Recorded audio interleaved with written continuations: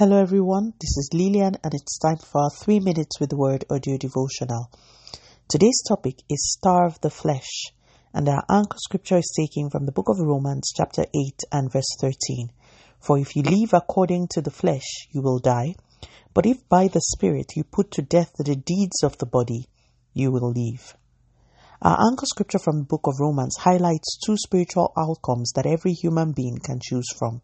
Choice A, death, and choice B, life. The Bible says if a person lives according to the flesh, such a person will die. I'm thinking that this is not the choice of anyone listening to me this morning, so I will focus more on the second option. Option B says if you do not want death, you need to, by the Spirit of God, put to death the deeds of the body. Let's see if we can unpack this in the next 1 or 2 minutes. First, if you read from the start of Romans 8, you will see that the first option is not actually an option for the believer or for the one who has put their faith in Jesus. In other words, for the believer, life is the only option. But option B, this option of life, isn't actually that straightforward. The scripture shows us that if we must access this life, something must die, and it is our responsibility to put that thing to death. The scripture doesn't stop there. It makes us understand also that putting whatever we need to put to death is not something we can do in our own strength. So it gives us a pointer as to who we can outsource to help us in this putting to death. The scripture says, but if by the Spirit you put to death the deeds of the body, you will live. We are, on the authority of Scripture, expected to put to death the deeds, the doings, the inclinations of the flesh.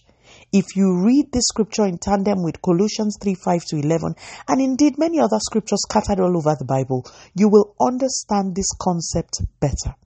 When you notice certain inclinations like lust, addiction, unforgiveness, gossiping, or talking too much, or even things as seemingly benign as not acknowledging God in the things that you do, you are to, by the help of the Holy Spirit, put them to death. It is your responsibility. Do not continue to pamper or hide evil. I often tell the story of a time many years ago a friend of mine got called to do a job.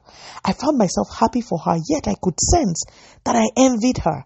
I was so shocked that I could feel envy. I'm being very honest. I didn't think that I had such in me. That incident showed me that there are many latent inclinations of the flesh. So please never boast about what you can or cannot do. Just trust God and thank Him for grace. I ran immediately into a fast and I cried to God to help me kill such fleshly inclinations. Someone listening to me cannot resist gossiping when some people call them. You need to put that inclination to death. You can starve things to death, you know. So while you are praying, stay away from the phone calls of people who lure you into gossiping. If you are addicted to drinking, fast, pray, but also stay away from pubs or stay away from people who invite you to hang out where alcohol will be consumed. The Spirit of God is there to help you. Put to death the deeds of the body. Let us pray. Father, in the name of Jesus, thank you so much for your word. Continue to take all the glory, Almighty God. In Jesus' mighty name, we have prayed. Speak to you again soon. If you are blessed, please drop me a line on audiodevotional@yahoo.com or on our website at www.3minutesaudiodevotional.com. You could also follow us on Facebook, Instagram, YouTube, and Twitter at 3 Minutes Audio Devotional. Remember, wrapped up in God's word is all you need for your change to come. Love you and bye.